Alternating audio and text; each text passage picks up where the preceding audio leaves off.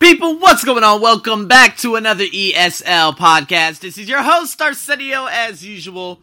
So grateful. You guys might hear the storms in the background. I do apologize, but baby, it is a rainy and thunderstormy day out here in Bangkok, Thailand. Guys, today is Gerunds and Infinitives 2. Alright, so again, guys, gerunds is ing. Infinitive is to go, to play, okay, you understand the basis of it, but it's so difficult, even for native speakers, even for myself. Because sometimes I would use, like this. I like to give people, now, that's incorrect. You're not supposed to use an infinitive, you're supposed to use a gerund. I like giving people presents. Not, I like to give people presents.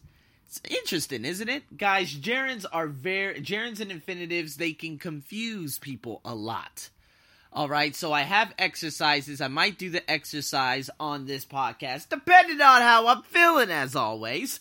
But you know what? Let's go over some of these rules. Now, guys, the blog is available at thearseniobuckshow.com. And here we go.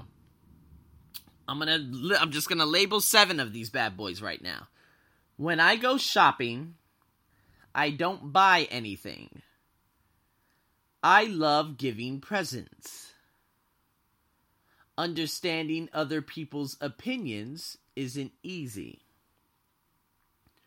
I find it easy to talk about how I feel. I learn by watching. Nobody wanted to make a decision.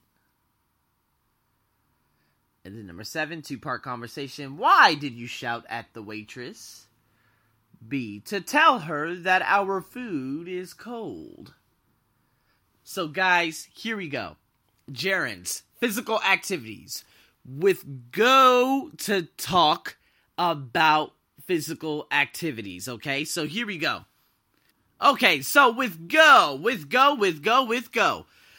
When I go shopping, I don't buy anything, okay? So that signals the physical activity. When you go somewhere, that's the physical activity. You will use the ing, the gerund. The second rule, as the subject of a sentence. So that would be, understanding other people's opinions isn't easy.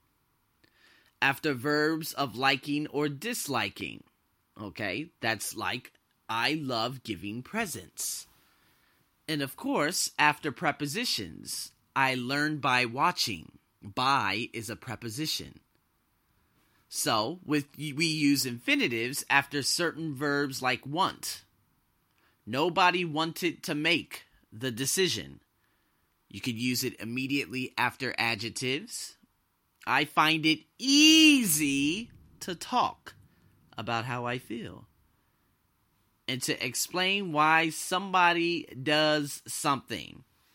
Now, the person shouted why to tell her that our food is cold.